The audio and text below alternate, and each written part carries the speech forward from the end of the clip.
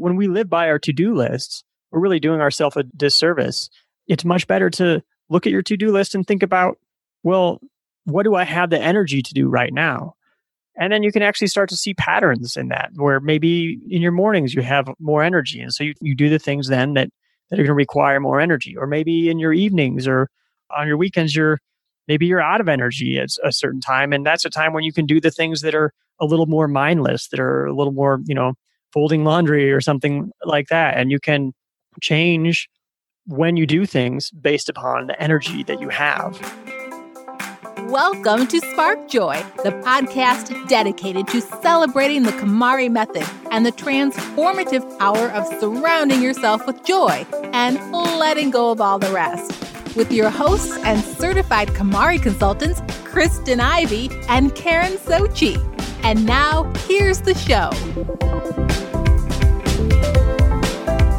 One thing I know for sure is we are collectively revisiting the way we work these days. Whether you've increased the amount of time you're working from home or relocated your office to the middle of your dining room table, our guest today will help you make sure you still love your work. David Kadavy is a writer who helps creatives get more out of their energy. He's author of 2 books, The Heart to Start and Design for Hackers. And he's the host of Love Your Work podcast. His 3rd book, Mind Management, Not Time Management, debuts in the fall of 2020. Welcome to Spark Joy, David. Thanks so much for having me. It's an honor. So, David, I was contemplating where to begin today because you've had a very interesting journey when it comes to figuring out where to work and where to live and really how to just design your best life. So I figured that we probably should start in Chicago. You're in Columbia now, but we have a mutual friend here in Chicago, Saya Hillman, who was featured on episode 54 of Spark Joy and episode 4 of your podcast, Love Your Work, which is how I originally found you, by the way. Oh, yeah. Awesome.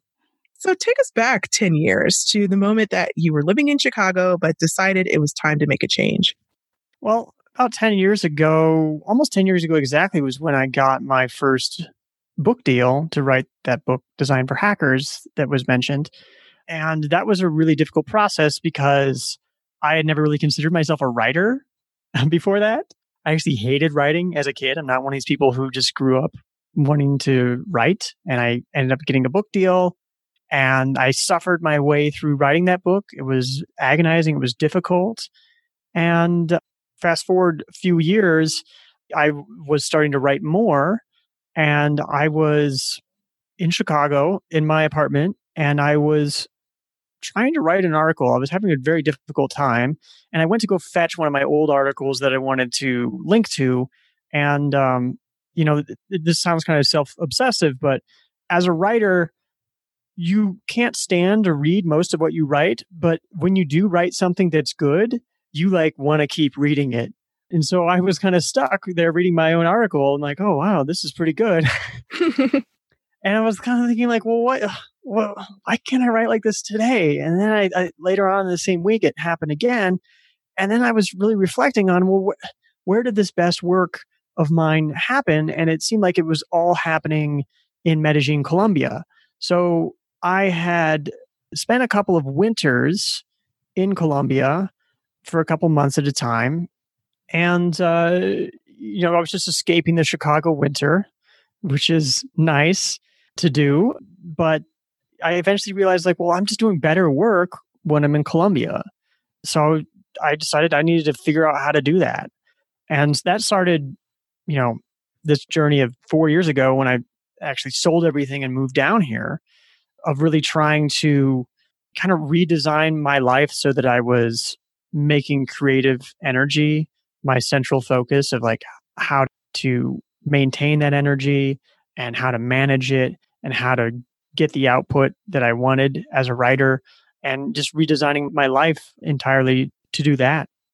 So then 4 years ago, in 2016, you actually sold all of your possessions and moved from the United States to Colombia. So it became more than just a visit during the cold months in Chicago. Tell us about how that ties in with the power of letting go, and what was that process like for you, and what did it make room for in your new life in Colombia? It is such a great observation, an astute observation by you to notice that process happened and that had a lot to do with letting go. And so 4 years ago, I moved down to Colombia. In the process, I sold everything down to where I had like 3 suitcases worth of stuff. One of those suitcases was full of books. And that was an emotional process, to say the least, getting rid of, decades worth of things and whittling it down that way. I had a lot of help from the things I had read. To this day, I still have dreams where there's like a suitcase and there's stuff, and there's only so much stuff I can put in the suitcase, and there's like a plane that's leaving like in 15 minutes. So it's a difficult process. I still have dreams about stuff that I got rid of, and I had digitized a lot of things as well. And I think that, it's not easy. For some people it is, maybe. But the thing I kept telling myself was about loss aversion. So I've studied behavioral science a little bit. I've worked with a behavioral scientist, Dan Ariely, on a productivity app at one point. And so I'm really interested in kind of the biases that we have that shape our thinking. And one of those is loss aversion, is that it hurts twice as much for us to get rid of something as it does feel good for us to get something. So as you're throwing out things, it hurts to do that, but you're creating space for some future thing that you can gain. And it's especially hard because you don't know what that thing is until you do create that space. And so, it was a very difficult process, but that was one of the things that I told myself, was just that, okay, this hurts to do, to throw these things out in a lot of cases, but I'm creating a space for some future thing. It's kind of like, to prepare for this conversation you had in your notes, to restart your computer. You restart your computer, and maybe there's little files or applications that are running that you don't need anymore, that you're just resetting all of that. And once your computer starts back up, it just runs a little bit better than it did before. And I think that life can be that way, where you just kind of have to hit the reset button sometimes. And now, 4 years later, I lived in a furnished apartment for 4 years. So that way I didn't have to worry about any of my furniture, any of my stuff. And now I've just got my first unfurnished apartment down here in Colombia. And I'm again in that process of getting stuff. That's frightening too, to get things and to think about how they might take up mental space, and how one day you might have to get rid of them, and how that might be difficult as well. Yeah, it's all about managing the things and aligning them with what you're trying to accomplish. And you mentioned you really were inspired by the creativity that seemed to be calling you from Colombia. And I'm really curious about how you work, because I imagine you work anywhere, or you feel like you have that freedom, that flexibility that everybody longs for. I mean, the grass is always greener, right? Because now more people than ever have that same opportunity to work exclusively from home, or to work from a remote location safely, social distancing. So I'm curious, how did you make that transition in terms of working in Chicago versus working in Colombia? And do you have any tips for the type of lifestyle that you've created, especially balancing that freedom that you feel with trying to remain productive? Yeah, so there's all this social distancing going on, and I've actually did a Twitter poll, and it sounds like, most people have more control over their time than they did before this happened. That's not true for everybody. Mm-hmm. And at the same time, they're having difficulty focusing and difficulty being productive. I've been on my own for 13 years or so. And then, for part of that I was in San Francisco, for part of that I was in Chicago. And then when I moved to Colombia, it was really went to the extreme, because I really distanced myself from a lot of things. And in some ways, it was a lifestyle design decision. There's a concept in design called a forcing function, or a behavior shaping constraint. And so in some ways, putting myself in South America made it less likely that I would go on, a trip across the country just to visit a friend or to go to a conference. Or if I was invited to speak at a conference, I would likely turn it down. And instead, I would stay home and write and podcast. So it is a process that I've been trying to perfect over the last several years, for the last 4 years here in Columbia, especially. It's what I'm talking about in my upcoming book, Mind Management, Not Time Management. And I think that just even the title of that book is a good tip for people to think about, is that it is about not so much having the time to do something, but having the energy to do something. Obviously, with things that are going on, it can be draining to our energy, but so many of us live by our to-do lists in a way where we look at the to-do list and we say, oh, item number 1, okay, I'm going to do that. And we act as if anything is possible at any time. What do elite athletes do? If an elite athlete's preparing for a game, they're going to warm up. They're not just going to roll out of bed and expect that they can do that thing, that they can perform at their peak. They're going to warm up. And so when we live by our to-do lists, we're really doing ourselves a disservice. It's much better to look at your to-do list and think about, well, what do I have the energy to do right now?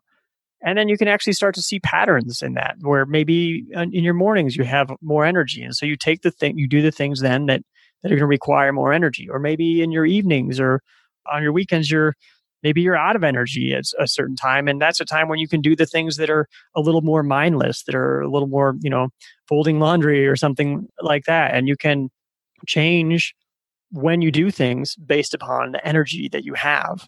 That's the key thing, I think. And that's the big struggle that we have now, that so many of us have more control of our time. We're suddenly realizing, oh, we need to figure out how to get more out of our minds. That's just so true. I had that exact experience over the last 3 weeks because I was running a office hours at noon, and I was going live on Facebook regularly every weekday. And what happened was I had to rearrange my whole day around this event to manage my energy. I'm an unapologetic introvert, and being on, for this live was taking away from the time or the energy, I should say, that I needed for just personal things. So I rearranged my whole day, and I told myself I might check an email or 2 in the morning, but really the top of the day before noon, before the office hour, was going to be just stuff for me. And it could be like really simple, like taking out the trash or something, but it was like all me stuff. And then I would do work in the afternoon, because when I tried to do work in the mornings, I was feeling like it was just an imbalance. So I totally get what you're saying. And I've actually been telling folks over at For the Love of Tidy to check in daily, to ask yourself, is this a being day where I just want to check out and watch Netflix? Or is it a doing day where I want to start my KonMari or wash dishes and, do stuff that's uncomfortable, like balance my checkbook that I just ended up doing earlier? Yeah, there's really simple questions you can ask yourself. And these are the questions I was asking myself eventually as I got into the rhythm when I was writing my first book and starting to figure things out. You just ask yourself, well, what's the mood that I'm in right now? Mm-hmm. And then say, well, what needs to get done that I can do with this mood? And then eventually you can get to the point where you can ask yourself, well, this thing that needs to get done, what mood do I need to be in to get that thing done? And then you might have this grab bag of routines or rituals that you have to get yourself into the right mood or the right mental state. I like what you were talking about, that you had to redesign your whole day because you needed a certain kind of energy to do this live. I'm the same way as a podcaster. I need to really get into the right mode or mood or mental state to be able to do a podcast interview. And so there's certain times, certain days of the week when I will and won't schedule such an interview. And when I do, I've got a whole warm-up process that if I follow that process, I know that I'll get into the right state to be able to do that thing. I really like the term that you used, behavior shaping constraint. I have never heard that term before, but I am going to be thinking about that for a while now. I really like that. You released an episode pre-pandemic of your Love to Work podcast called The Art of Staying In. And of course, that's super relevant right now, maybe more than any other time in our history. And we're staying in more than usual these days. We'd love to hear about how you are applying the art of staying in to your life in quarantine. Well, the art of staying in is actually, it's an art I wish I would have perfected in my 20s, because it seemed like there were so many times where I maybe was staying in on a Friday or Saturday night, and, I kind of wished that there was a party going on. I wished I had a date. I wish I had something to do. And it was just sort of this compulsion of feeling like, oh, it's Friday night or it's Saturday night. I need to be doing something. As I get older, it can be any night of the week that I might feel that way, or I might feel that way on a weekend. And that's actually been one of the nice things about quarantine, is it takes away that FOMO a little bit, takes a little bit of pressure off that, you should be out socializing. You should be doing something to enjoy this nice day. But instead, you can just stay in. So the art of staying in, something I still try to remind myself to do, is to just stay in. And that's the plan. I'm going to stay in. I'm going to work on something. I'm going to read a book about something that I want to learn. I'm going to practice something that I want to learn. I'm going to work on a creative project that I want to work on. And that's my plan. That's my plan, so much that if somebody does call me and ask me, hey, do you want to go do this thing? You say, sorry, I've got plans. I think so many times we feel bad or feel guilty about having planned empty space. It's funny because, in our society, we have what we call unused time. We call it free time, right? And then we don't call our unused money free money. And we have that strange attitude about time, but at the same time, people are almost offended if somebody has extra time that they use for some other purpose that's not considered productive. Like if somebody has a time-consuming hobby, we'll say, oh, they have too much time on their hands. And it's good to have time that you've planned to either do something that is just for you, that isn't time that anybody can just come and take just by giving you an invitation of some sort. It's really rampant in workplaces where there are a lot of companies, they make it so that all their employees can see each other's calendars, right? And so then they can see the empty time on one another's calendars, and then they can just take it. They can just take the time, schedule you in a meeting. It's free time, remember? Time is money when it's your boss's time, but the rest of the time, it's free time. So I think that we need to feel okay about saying, this is my time. And even though I don't have an activity planned necessarily, somebody else can't take it. I've chosen this time for myself. And I think that kind of goes back to maybe a Puritan work ethic that said basically that definitely any moment of your day not filled with something useful, somehow you were doing something sinful.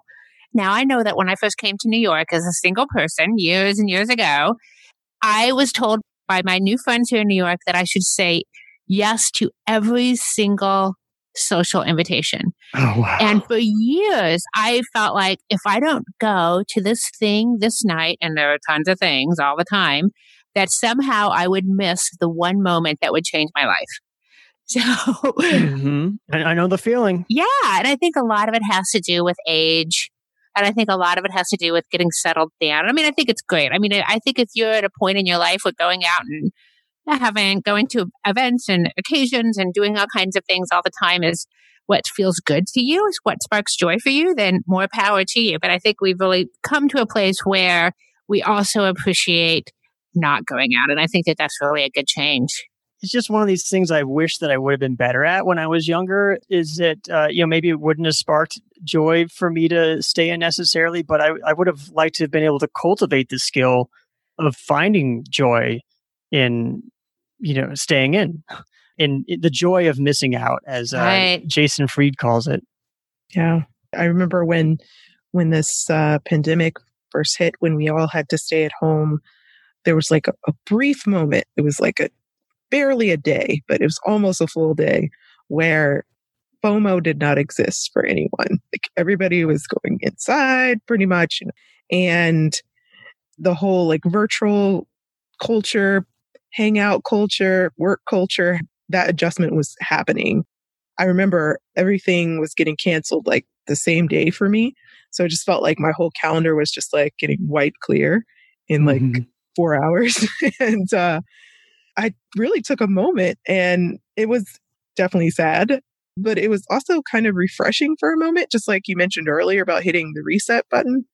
That's really what it felt like. And I thought about a world without FOMO for a second and what that would be like. And now I think it's come back, because now that everything's virtual, I think this idea that you were just speaking of, where if you're not doing something, it's almost like expected that you should be able to be available. I think that's becoming more and more of a thought because everyone's virtual. So it's like, oh, well, we know you're at home, so why can't you show up to this? Or it's even easier to take your time. Exactly. Yeah. I'd hate to see that being kind of a cultivated idea that we still can't just be, even if we are available, just choose to take some time for ourselves and not feel guilty about it if we can't make all the, birthday parties and virtual things and whatnot. Yeah. And I think kind of like what Karen was saying, that there's the sort of Protestant work ethic thing about that there's something bad about having empty time. I guess one of the main time management maxims is, there's only 24 hours in a day. And so people take that to mean that, if there's only 24 hours, then I should really get as much out of those 24 hours as I possibly can. Well, what that really means is if there's only 24 hours, you can only do so much. Eventually you're squeezing blood from a stone. And another thing is that when we have extra money, for example, right, we save a nest egg, and it accrues interest over time. And so we view time as this linear thing that, once the time is gone, if you haven't used it for something useful, well, then that's it. It's gone forever. But you can actually think of time in the same way that you think of money, in that time spent doing nothing, or time that is empty, or time that is, I guess, quality time, maybe with your family, or time that isn't considered to be quote unquote productive, actually does pay dividends in the future. How many times have you've had a great idea, and it's just happens to happen, in the week after you took a vacation, or it just happens to happen a couple days after you got a massage, or it just happens to happen the day after you went for a really nice hike. Sometimes when it comes to our ideas and being creative, the actions that lead to us having those great ideas, the actions that lead to us being creative, are not directly connected to what we're doing in that very moment. Having that space empty and decompressing a little bit, allowing your mind to reflect on everything that you have going on, can bring you a lot more clarity of thought. It can bring you better ideas. I mean, empty time pays dividends. I say, like, when you save time, keep it. So true. I couldn't agree with that more. And I was looking at this meme the other day, and speaking of that 24 hours, I think it was Trevor Noah. I'll try to find it, link it in our show notes. But he had his laptop on his lap, and he was sitting on one side of the couch, and it said like working from home. Then he closed his laptop, scooted to the other side of the couch, opened it up, and it was like house party. So right now, the lines are very blurred when it comes to our work-life balance. And you may have seen that Marie Kondo recently released a new book called Joy at Work. And we recently reviewed her book on episode 128 of Spark Joy. And what we really appreciated about this book is that it wasn't limited to just the scope of tidying a desk or clutter in the office. It really expands to shine a light on the non-physical clutter and all these larger lessons that you can get from just confronting things that you're surrounded by, and really confronting yourself at the same time, and also your career. And so as people spend more and more time at home, perhaps closer to clutter and also closer to their work than usual, because those boundaries, like I said, are just so blurry right now. Do you have advice for someone taking this opportunity to potentially explore why they don't love their work and what they could do about that moving forward? Yeah. So I have this podcast, Love Your Work. It is it's sort of been my mantra for the last 13 years since I woke up 13 years ago, day one, no plan, no job. I had an entire day to fill. I know it sounds uh, like a great problem to have, but it can be quite frightening because so many of us think that, oh, if only I had the time and the space, I would write that novel, I would start that business, I would do so many wonderful things. And I think that a lot of people are discovering as they maybe have more time and they have control over that time that sometimes that stuff isn't so easy. And so for myself, I really just wanted to rediscover curiosity. I think so many of us, especially myself, after I had been working at startups for a few years, I had kind of forgotten what joy felt like in work. I'd forgotten what it felt like to want to do something. I always was doing the things that I felt like I should do. And so I just wanted to reconnect with that feeling of what it felt like to want to do something. And it's a constant battle for me to reconnect with that feeling. I was actually just trying to figure that out a couple days ago. It was like I realized, oh gosh, I'm just always like, even when I think that I'm going to do something for fun, like I was going to read a book, well, I've got to read Hamlet. And then, so now my girlfriend and I, we have to watch the Hamlet movie, which is 4 hours long, and then also read the book. And so that I can figure out what the heck is going on with what Shakespeare has to say, because it's so hard to read. And like, that's what I'm doing for fun with my weekend. What?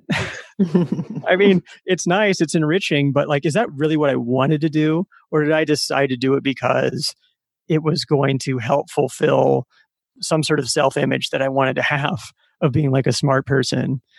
And so just reconnecting with that feeling of, what do I enjoy doing? It doesn't have to be, you don't have to wipe the slate clean and quit your job and try to fill up all of your time with things that you love to do, because it's a long journey, I can tell you. And also, one thing you'll probably discover that I've discovered is that, it doesn't always feel great. Like becoming good enough at something to make money at it doesn't always feel great. I don't always want to write.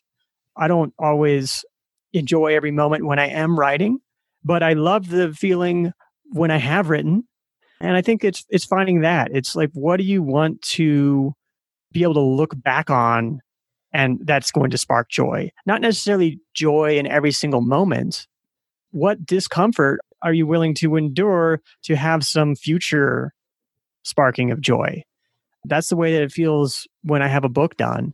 Is, yeah, a lot of it was enjoyable writing it, but a lot of it was difficult. It was not necessarily the thing I wanted to do in that moment, but it all added up into some larger thing.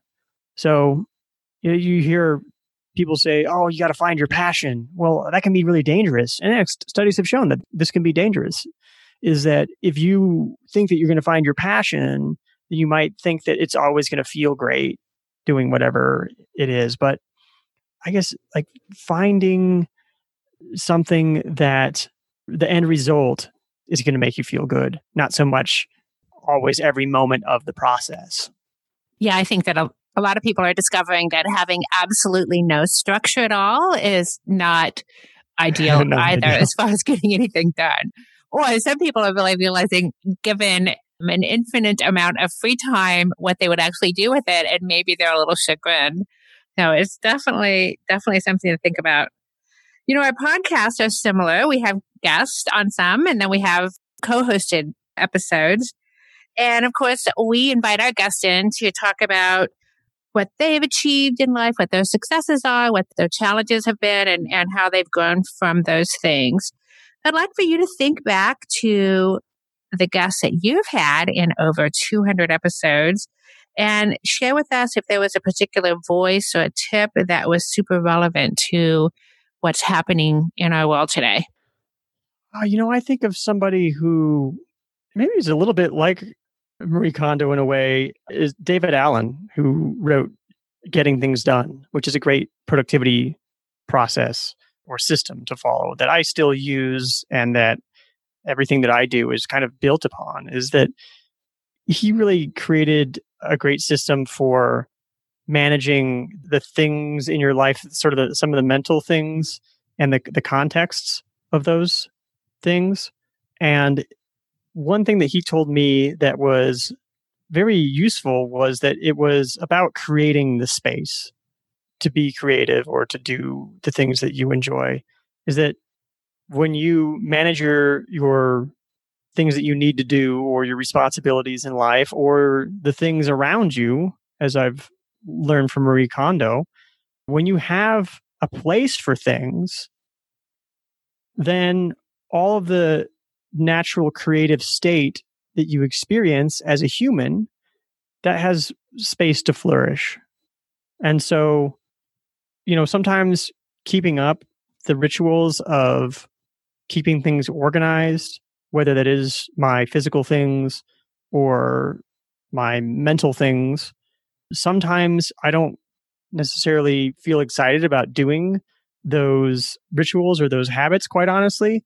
But that's the thing that, I guess that's the joy that I look forward to, is that, when this is out of the way, then my mind is going to have space to enjoy and be present in the moment. The question, does it spark joy, is a simple one, but not so easy to execute alone. Extend your tidying experience by joining the Spark Joy Club, our online community filled with our clients, fellow listeners, and KonMari enthusiasts ready to support your journey. If you find yourself buried under clothing, stuck on storage, or pointing fingers at untidy housemates or family members, we want to help you finish your tidying journey once and for all. Support the show at the Joy Riser level and receive access to our exclusive virtual community, as well as the Tidy Home Joy Journal, your #1 tidying companion. Visit sparkjoypodcast.com and click on Join the Club to get started. And now back to the show. Well, speaking of to-do lists, we have a question that we like to pose all of our guests, and that's, what's your favorite tidying tip? Or in your case, you could share a productivity tip or both, whatever you'd like. Oh, tidying tip. Honestly, my favorite thing from the life-changing magic of tidying up is just the shirt folding method. I don't know how to describe it on a podcast. I think your listeners probably know it. I enjoy that a lot. I guess the other tidying tip, maybe the productivity tidying tip, is just to have a weekly review. It is such a weight off of my mind throughout the week to know that whatever I have coming up on Sunday afternoon, this is from David Allen, that Sunday afternoon, I'm going to look over my calendar. I'm going to look over everything that's coming up this next week. I'm going to look over everything that's coming up in the next few weeks, make sure I'm on top of everything, make sure that actually I set alarms on my phone. Maybe that's the tip, is I set alarms on my phone for any upcoming meetings that I have for that week. You basically have to, on an iPhone, have to say repeat every Wednesday and then set the alarm for an hour or so before, because I keep my phone on silent all day. And otherwise, I will miss my meetings because I don't look at my calendar all week, because I have the weekly review and I know that I have things set up that I can just be in the moment and be creative and concentrate on what's important to me. And that if anything needs to get done, I have things in place because I have the systems, because I follow the processes, I follow the rituals. Oh, that's such a great tip. I really like that. I like that you really focus on being in the moment, and you've set up your technology to work in that direction. That's great. And of course, we have to ask, what is sparking the most joy for you at this very moment? My hammock. I've just finally got a place with a balcony, and I have a hammock outside, and the lockdown is pretty strict here in Colombia. We're not really allowed to leave the house except for very limited times. And so having the hammock, being able to lay back and read a book after a day of work, or even to lay back with a notebook and brainstorm stuff while laying back in the hammock, is fantastic. And I think this is one of the things that people are discovering working at home, is that sometimes you can choose the best possible environment with which to do a certain thing. You don't have to be sitting at your desk or sitting at your computer to do every little thing. Sometimes you can be sitting in your hammock. Love it. And David, how can our listeners find you and stay in touch with you? Well, I've got a podcast. If you were listening to this podcast, you probably listen to podcasts. And my podcast is called Love Your Work. And that can be found wherever you get your podcasts. And then I have an email newsletter called Love Mondays. It is something to spark joy for you every Monday, get you inspired. And then I'm pretty active on Twitter and Instagram at Kadavi. That's Kadav as in Victor Y. Perfect. We will make sure to link that in the show notes. And we also want to give you a chance to let our listeners know about that special offer that you have for them as well. Yeah, I think when you're working remote, it becomes very important to be able to write clearly. And in order to write clearly, you need to be able to focus. And I have a toolbox of the 14 tools that I used. I actually tracked my word count during the first year of my experiment down here in Columbia, and I quadrupled my word output. I wrote 4 times as many words as I did the previous year. My work started showing up in publications and such, so it was better quality writing as well. So I have those tools. It's a toolkit for free, kadavi.net/tools. Or actually, even easier, I have a short URL, kdv.co/tools. That will take you right there. Perfect. Thanks so much, David, for joining us here on Spark Joy and sharing all of your productivity hacks. Thank you so much. It was an honor. Thank you, David. Stay well. So now we want to hear from you. Tell us your burning tidying questions or share stories about how KonMari has impacted your life. Head over to Apple Podcasts to subscribe and review the show, which helps us reach others along their tidying journeys. To extend your tidying experience, you can join the Spark Joy Club. Visit sparkjoypodcast.com and click Join the Club to become a member of the Spark Joy community, or join us on Facebook, Instagram, and Twitter. Thanks for tuning in, and we hope your day sparks joy.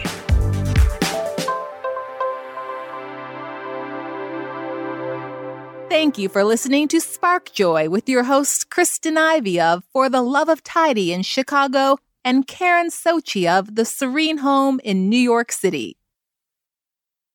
Spark Joy, the podcast, is not endorsed by or affiliated with KonMari Media, Inc.